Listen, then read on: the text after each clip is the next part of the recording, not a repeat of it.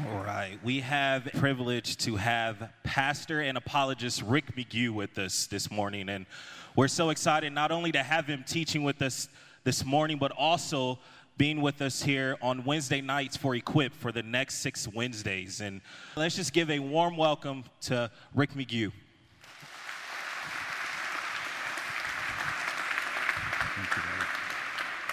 Thank you, Pastor Quentin. What a joy it is to be with you today. We were here a year ago and enjoyed our time. This is a great church, and my wife Val is here, and we're so thrilled to spend this time with you today. And then after 34 years of pastoring an Assembly of God church in Moline, I stepped down from pastoring in January of 2016 to pursue a full-time ministry called Local Church Apologetics because of the burden that I feel for what's happening in our culture and the need to equip the body of Christ to better be able to defend their faith, and especially to help equip churches and parents and grandparents in how to help their children as they grow up in a culture that oftentimes is attacking the Christian faith. The good news is that the evidence is overwhelming that confirms the Christian worldview and the biblical view of faith. But the bad news is we have a culture where that is ignored oftentimes and attacked in so many ways. And so today and then Wednesday, and the coming Wednesday nights, we're going to be addressing many of those issues. Out in the back, we have a table full of resources. Part of our ministry is to equip people. I'm glad to tell you that my new book, Faith and Reason Made Simple, is now available. Josh McDowell wrote the foreword for it, and God's been using this. People have been ministered to through it, and these are available in the back. The core materials of the book is what I'm going to be covering on Wednesday nights the next 6 weeks. And so those are available. And then lots of great DVDs and different books that are available on apologetic subjects. Now, we do everything on a donation basis. It's a suggested donation amount. If you come back there and you say, man, there's something here I really want, but I don't have the funds to donate, then you just let us know, and we still want you to have that, because we want to equip you to better be able to defend your faith. And so we want to be a blessing to you. So come and see us afterward. Let's have a word of prayer. Father, thank you for this day and for the opportunity that we have to be in your house. Lord, I pray that as we just turn our hearts to your word and to issues related to your creative wonders, I pray that our hearts will be overwhelmed, Holy Spirit, with the reality that we are created in the image and the likeness of God. Minister to our hearts today as we spend this time in your word. In Jesus' name, amen. This morning, I'd like to speak to you on the subject, fearfully and wonderfully made. The Bible tells us that you created my inmost being. You knit me together in my mother's womb. I praise you because I'm fearfully and wonderfully made. In addition to this, we're told in Genesis 1:27 that God created man in his own image. In the image of God, he created him, male and female, he created them. The biblical proclamation that we are created in the image and the likeness of God, that he formed each one of us in our mother's womb and knew us even before we were born, and that we're fearfully and wonderfully made, is central to our understanding of human value and dignity, to our understanding of having purpose and destiny and our hope for eternal life. All is based on this biblical understanding that we're created in God's image. Now contrast that to the evolutionary view that's being promoted in so many places in America and throughout the world that devalues human beings, says that we're basically no different than any other animal or even plant life. It leads to statements like this by Richard Dawkins: with respect to those meanings of human that are relevant to the morality of abortion, any fetus is less human than an adult pig. Peter Singer, the doctor at Cambridge University, takes it a step further and says, human babies are not born self-aware or capable of grasping that they exist over time.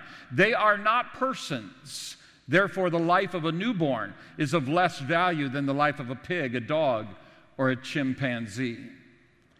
in the middle of the 19th century, while people in America were shedding their blood for the biblical value and proclamation that we are all created equally, there was in England, Darwin was penning the words to his famous book on Origin of Species by Natural Selection that became the reservoir of thought that the whole evolutionary teaching that we hear so much about today came from.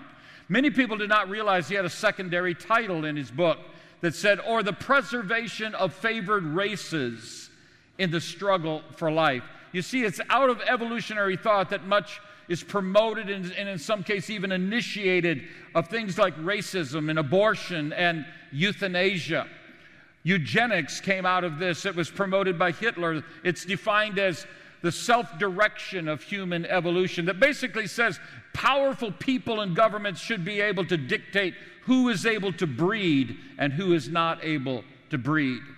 Look at Margaret Sanger's words. She was the founder of Planned Parenthood. And in 1923, she wrote, "These two words, birth control, sum up our whole philosophy. It means the release and cultivation of better elements in our society and the gradual suppression, elimination, and eventual extinction of defective stocks, those human weeds which threaten the blooming of the finest flowers of American civilization." It's no wonder there's been over 60 million abortions in America since 1973 and over almost 1.5 billion abortions worldwide since 1980. You see, it's what God says in His Word that helps us to understand that every human being is created by God in His image and has immense value. The Bible says in Romans chapter 1, verse 20, "For since the creation of the world, His invisible attributes, His eternal power and divine nature have been clearly seen, being understood through what has been made, so that they are without excuse." Notice here, God says He's revealed His invisible attributes, His eternal power, and His divine nature to every one of us. Before we ever read a Bible, before we ever hear the name of Jesus, there's a witness to every human being of the reality of God through the things that He's made. And certainly the human body and humankind is a great example, a wondrous example of this truth. Now, as we look at these things today, I want you to think about, does the evidence mount up as we look at various things within the human body? Does it mount up toward more and more evidence that shows design, or does it look more and more chance-oriented, that we're just here by random chance? I propose to you that as we look at these things, the evidence will become overwhelming that we are designed, and the impossibility of chance will become evident. Let's start by the formation of a baby. Did you know each one of us starts as just a single cell? It's called a zygote. And within that single cell is all the genetic information from mom and from dad of who we will be, of the building of our body and the functioning of our body for a lifetime. And now in 9 months, that one cell will multiply into trillions of cells. But not just multiplying, they'll also diversify and become 200 different kinds of cells. And those cells, those trillions of cells, will find their places throughout the body and begin to function as one unit. And 9 months later, a beautiful little baby will be born. And we see the wonder of it all around us continually as babies are born, and we marvel at what happened in those 9 months within the mother's womb. A human being has intelligence, emotion, and will, all the characteristics of a person. In addition to that, we have these things that about us that there's no chemical explanation, no physical explanation of it. We have imagination and creativity, morality, a conscience, a sense of right and wrong that all indicate that there's something going on way beyond just chemical reactions when we think of what it means to be human. We look at the human body and we realize it's a machine. Much like an automobile has a fuel system and a cooling system, an exhaust system, an electrical system. It's got major parts like engines and transmissions that are all functioning together. Well, the human body has major systems that are all functioning together. Every one of them is powerful and unique in themselves, and yet the amazing thing is they all have to function together and working together for life to exist. Now, as we look at these together, we can't, the further you dive into it, the more amazing it gets. And we only have time to touch the surface this morning. But as we look at this, I want you to ask yourself a question. Does this look designed? Does it confirm to me, as I look at my own body, that there's a God in heaven who knows me and loves me, who formed me and made me? Does it eliminate any thought that maybe I'm just here by random chances? I believe we will find the answers to that today. Let's start by just looking briefly at the skeletal system. 206 different bones that are put together with different types of joints. You have ball and socket joints, you have hinge joints, you have pivot joints, as well as like gliding joints and saddle joints. And then on the ends of our bones where they connect, there's this softer material that's strong but soft cartilage, so that we don't have bone rubbing on bone. It combines, this whole system combines with the muscular system. We have 650 different skeletal bones, or skeletal muscles, combined with the bones with ligaments and tendons, so that we have amazing amounts of mobility and yet strength and stability. In addition to skeletal muscles, we have cardiac muscles in the heart and smooth muscles in the walls of our organs that function throughout our lifetime, every moment of our life, without we ever having to have a conscious thought to ask them to do what they need to do. The circulatory system, a highway system throughout the body for the blood to flow. This system, if you took all of the blood vessels in your body and you could tie them end to end, they would stretch 60,000 miles, enough to go around the world 2.5 times. The 6 quarts of our blood in our body flow through this highway system in the circulatory system about 3 times per minute, 12,000 miles per day. The central part of the circulatory system is the human heart. It beats about 100,000 times a day. And in an average human being lifetime, it beats 2.5 billion times. There's 4 chambers. Each chamber has a valve. These valves, in a lifetime, think of it, they've got to be so flexible that they can open and close 2.5 billion times. But so strong as steel, so that they are durable throughout a lifetime. The heart pumps approximately 2,000 gallons of blood a day. In an average human lifetime, that's enough blood to fill a train of tanker cars 25 miles long. The greatest minds in the world have never been able to improve upon the design of the human heart. Think about the 20 to 30 trillion red blood cells that flow through this system. They live about 4 months, and in that 4 months, they'll travel through your body about 250,000 times. And then they'll return to the red marrow in your bones where they were born, and they'll die and be recycled. In these factories of red blood cell production in the red marrow, your body is producing 100 billion new red blood cells every day. Consider the nervous system. The human body has an estimated 7 trillion nerves that span 65 to 90,000 miles of sensation. Some nerves carry messages at speeds up to 250 miles an hour. It's these message systems throughout the body that causes your heart to beat 35 million times a year, your eyes to blink 10 million times a year, your pupils of your eyes to dilate, your bladder to contract and relax. It stimulates stomach secretions and controls saliva flow, and all these things, so much of it you don't even think about. It just works. You got an amazing body that you're living in. The central part of the nervous system is the human brain, weighing just 3 pounds, but having 100 billion neurons, considered by many the most sophisticated machine in the entire universe.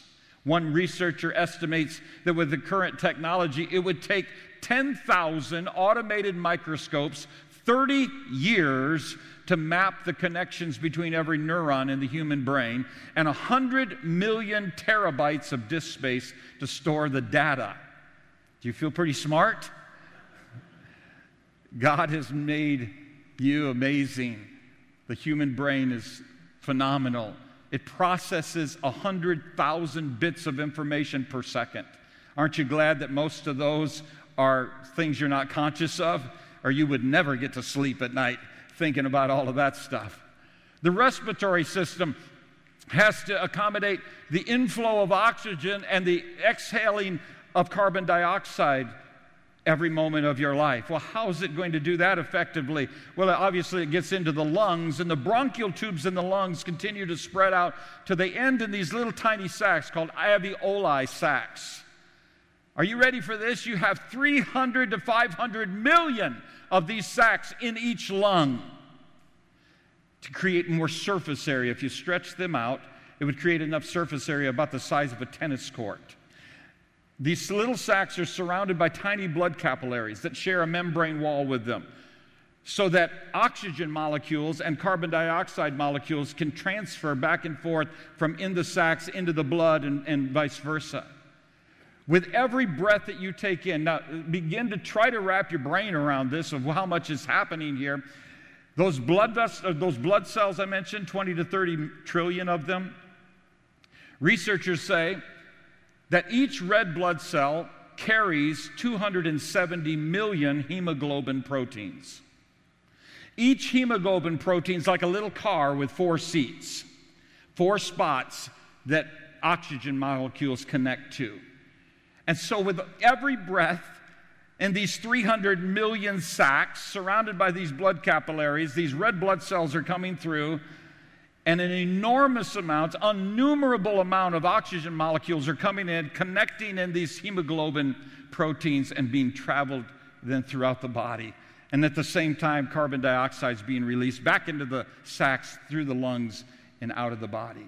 Every breath you take. You see, we think it's just breath in, breath out. Every one is a miracle. Amazing machinery. What about the digestive system? Well, do you know what really has to happen for you to digest food? When you eat a cheeseburger, your body doesn't really need cheeseburger. What it needs, or even a salad or a steak or something, that's not what your body needs. It needs amino acids, carbohydrates, fatty acids, minerals, and vitamins. That's what it's going to draw out of the food. So that food has to be broken down so finely to where you've got microscopic nutrients that are going to flow into the bloodstream. So you've got to have a system that takes a cheeseburger and breaks it up that well. It starts obviously in the mouth. You've got cutting teeth, you've got chewing teeth, and even your saliva's involved. Your saliva has special enzymes in it to begin to break down the food. You chew the food in your mouth, it becomes what they call a bolus. That's a portion of food. When it's chewed up, the tongue pushes it to the back of the throat, and then something amazing happens that you and I don't think about, but praise God it happens. Because if food starts going down into your lungs, you've got a major problem. But God designed your body with this little flap called an epiglottis that every time you swallow throughout your lifetime, it just falls down at the right moment, covers the top of your windpipe so that the food can't go down through it, and it goes into the esophagus instead, and then it opens back up so you can breathe. In the esophagus, there's muscles all along it pushing the food down into the stomach so that if you ate upside down, the food would still get to your stomach because it's not depending on gravity. In the stomach, there are trillions of gut bacteria, little bugs that are living there. But they're helpful. We need them desperately, 300 to 500 different types that are breaking down the food and helping us digest it. Also in the stomach is hydrochloric acid. Your stomach produces about a half a gallon of it every day. This acid is so powerful that if you poured it on a wooden table, it would burn a hole through it. And it's breaking down your food. It's killing bad bacteria. It's totally necessary. And yet we might ask, if that kind of powerful stuff's inside of me, why doesn't it kill me? It's because you have a mucus lining on the interior of your stomach that is replaced automatically every 2 weeks of your life to protect you from the acid.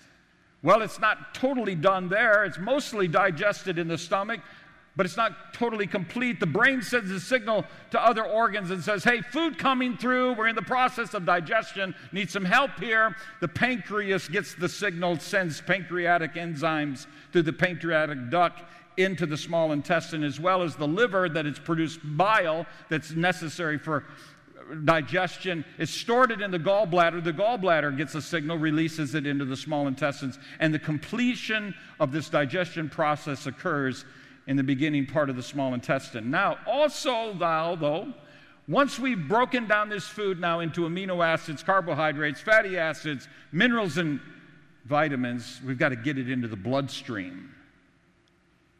And that's where the small intestines come in. That's what your small intestines are designed to do, to absorb these new nutrients into your bloodstream. So just like what we saw in the lungs, we're going to need a lot of surface area here. The inner wall of your small intestine, it's 20 to 23 feet long, and with the diameter that it is, it would have a surface area on the inside of about 6 square feet, but God knew that's not near enough. So he designed the inner wall of your small intestine so it's not 6 square feet of surface area, it's 2,700 square feet of surface area. Enough, again, about the size of a tennis court if you were to stretch it out. How could it be that way? Here's what it looks like. The entire inner wall of your small intestine is covered by finger-like structures called villi. 20,000 of them per square inch. They're filled with blood capillaries and stuff for this absorption to take place. But God knew, hey, that's still not enough surface area. And so on every finger are smaller little fingers or hair-like structure called microvilli. They tell us that you have an estimated 130 billion microvilli per square inch on the inner wall of your small intestine. Does that look designed? Or does that look like, wow, what a great random chance accident that's occurred since an explosion 13.8 billion years ago? The liver. The blood now comes from the small intestine into the liver. The liver performs 500 vital functions in the body. But one of them is the separating now of the good from the bad, of this new blood that's coming through, of this new nutrients that are there. There's thousands of tiny processing plants called lobules in the liver. And the blood passes through that's come from the small intestines. And the bad stuff that's remaining, the waste stuff, goes to the large intestines or the kidneys. And all this fatty acids and carbohydrates and vitamins and minerals and amino acids is now separated out, released into the bloodstream for the body. And then the liver does something else that says, we don't need all of this right now, but we may need it sometime in the future, so it's got a food pantry. And it stores some of these nutrients in the liver for future use. What about the kidneys? The kidneys, your blood travels through their kidneys 400 times a day to be filtered. How does it filter it? Well, the kidneys have these filtering plants called nephrons. There's a picture of one. Tube-like structures. There's 1 million of those in each kidney. 1 million of them. If you could stretch those out, they would stretch 10 miles long. Again, everything you see in the body, it's so clearly designed. None of it looks like it could possibly be by random chance. The reproductive system, I'm not going to talk a lot about that other than to say the Bible says he made them male and female. And the reproductive system within male and female is quite complicated. So what's the evolutionary explanation? There must be a doozy of an explanation that says that we somehow went from asexual to male and female. Well, here it is. Until our ancestors... Whoops, I goofed up. That was my goof.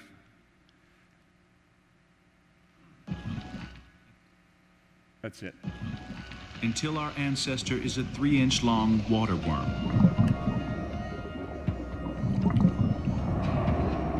This is us 550 million years ago.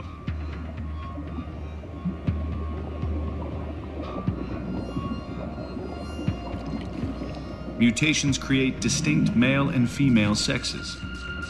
We produce more offspring, passing on more genes. That's it. 550 million years ago, we were a 3-inch water worm. And mutations create distinct male and female sexes. That's it. It had to happen the same moment, or it would never work. You see, there is no explanation from an evolutionary standpoint. Nothing that makes sense. But what the Bible says He made them male and female.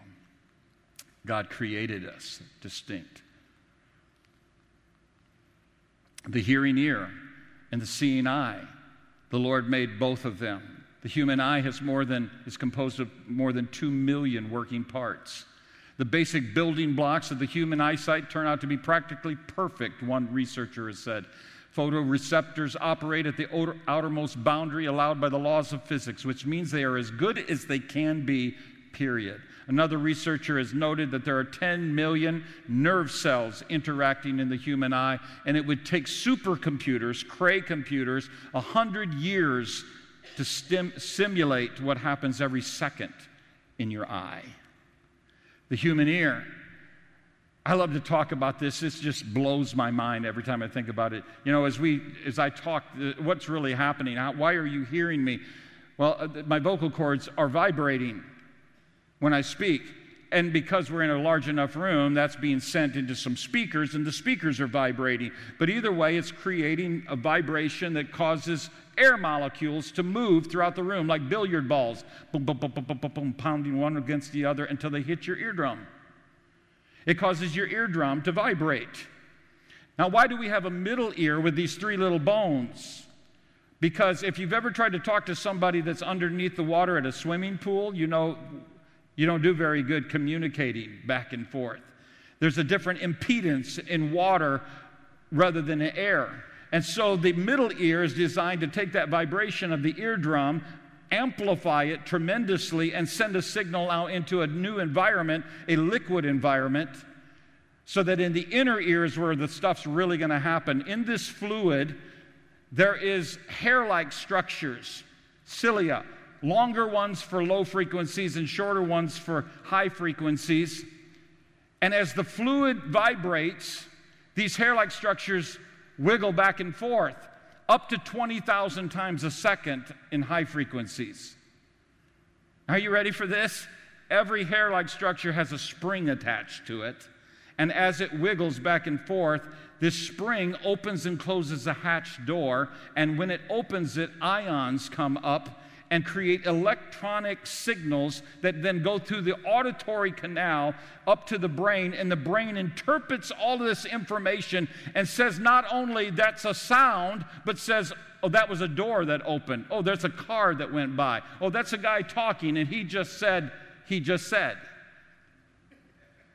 Your brain interprets vibrations. Phenomenal. Is God amazing? Consider this, the human body is the most amazing machine in the entire universe, and the evidence becomes overwhelming that we're designed. It's not by chance. Think of the human cell. This is where it really gets powerful. Your body's made up of cells, 100 trillion cells. Now, there's different researchers say different amounts, but 100 trillion is one of the common ones. 100 trillion cells. Every one of them has power plants, manufacturing plants, transportation systems, a postal service, communication systems, waste management systems. One researcher has said up to 300 different systems in every cell. Linus Pauling, who is regarded by many as the greatest chemist of the 20th century and one of the 20 greatest scientists of all times, he made this statement: just one living cell in the human body is more complex than New York City. Just think about that for a second. One of your cells is more complicated, more complex than all of New York City. There's molecular machines performing vital tasks. They're made by proteins, but they're more efficient than the machinery that we use in a factory. And they're working to fulfill life functions. Now, one of the things, and some of you that were here last year, this is the one thing I'm sharing today that I shared last year. One of the things happening in cells is the production of proteins. Proteins are the building blocks for life, and your cells have to produce them. 100 trillion cells, on average, we're told they're producing 2,000 proteins per second. So what's involved in producing a protein? Let me take you through it.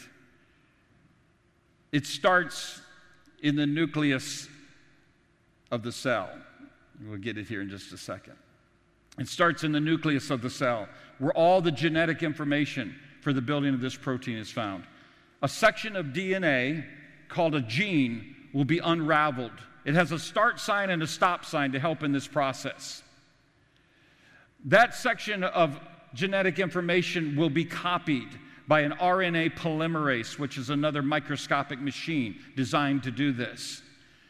That copy is now called an RNA messenger molecule. It has all the genetic information for the building of this protein.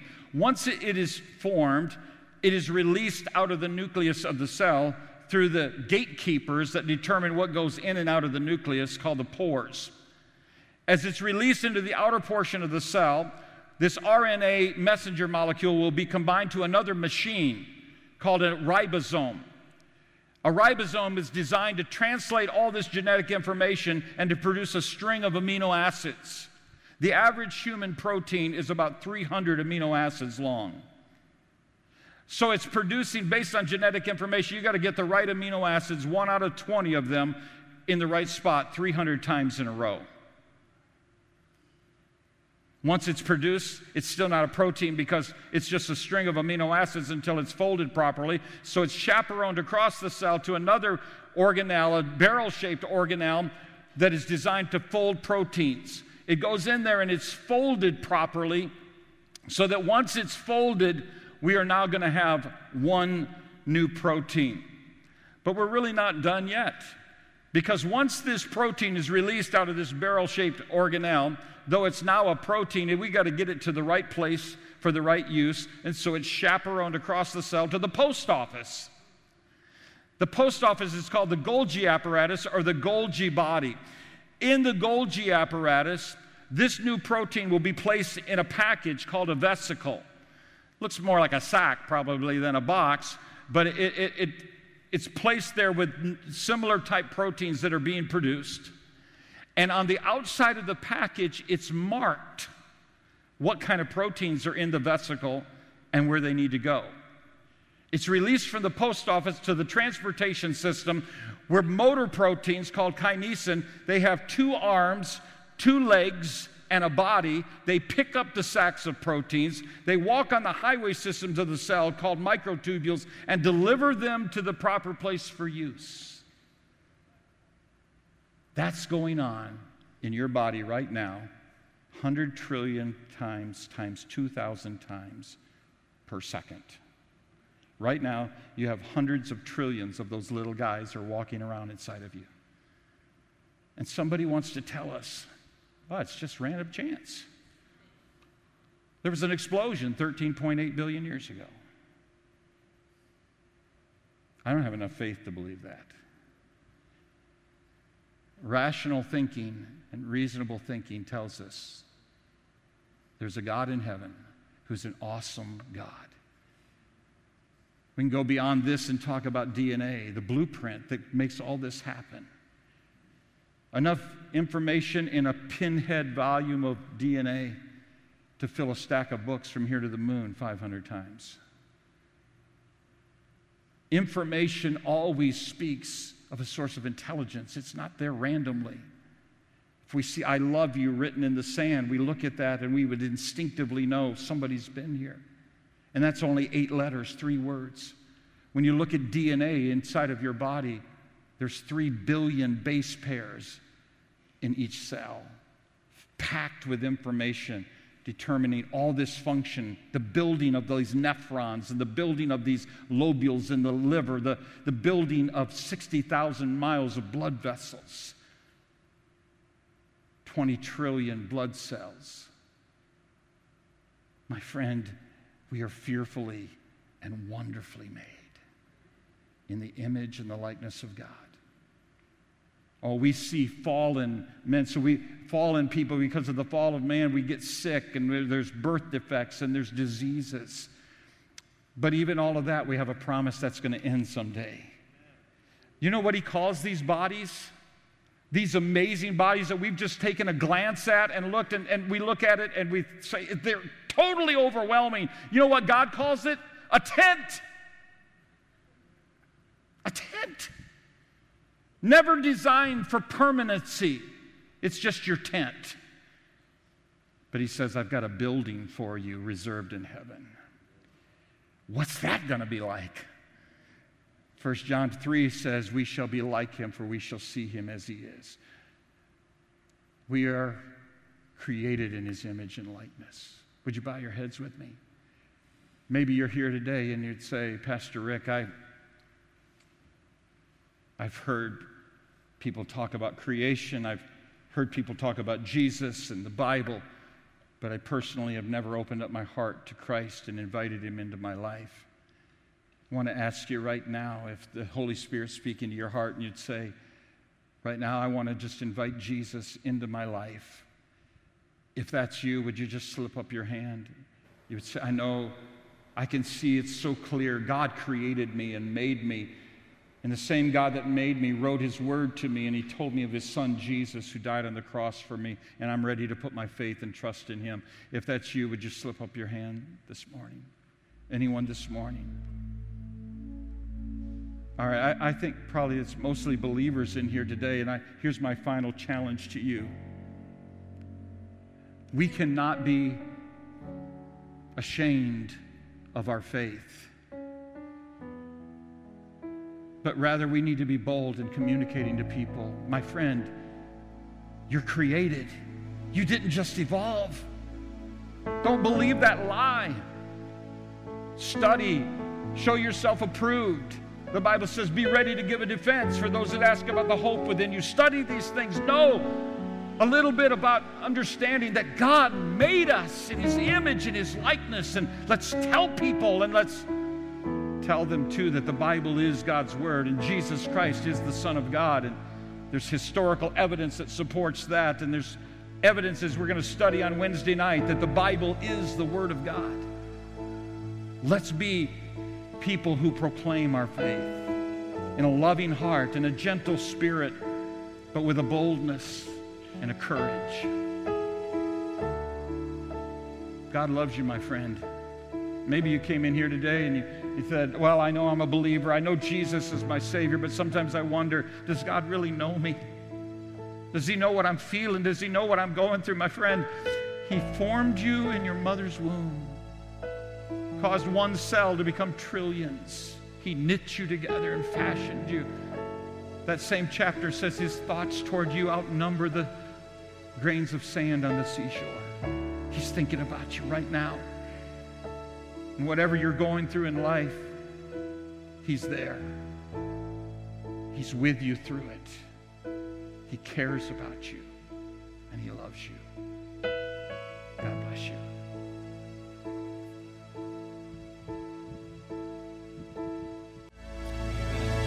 Do you believe that you are wonderfully made? Psalms 139 tells us in verse 14, I praise you, for I am fearfully and wonderfully made. You saw it today. That's not by chance. That's not by accident. That's not by a big bang. That's by a God who loves each and every one of you. I'm going to ask the prayer teams if they would come down front.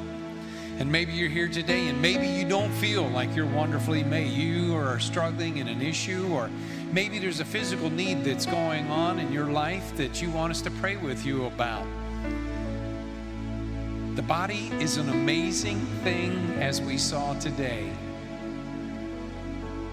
And God is an awesome God who loves each and every one of us. They're going to be down here. We're going to sing it again. And if you need prayer, just come down and let us pray with you this morning.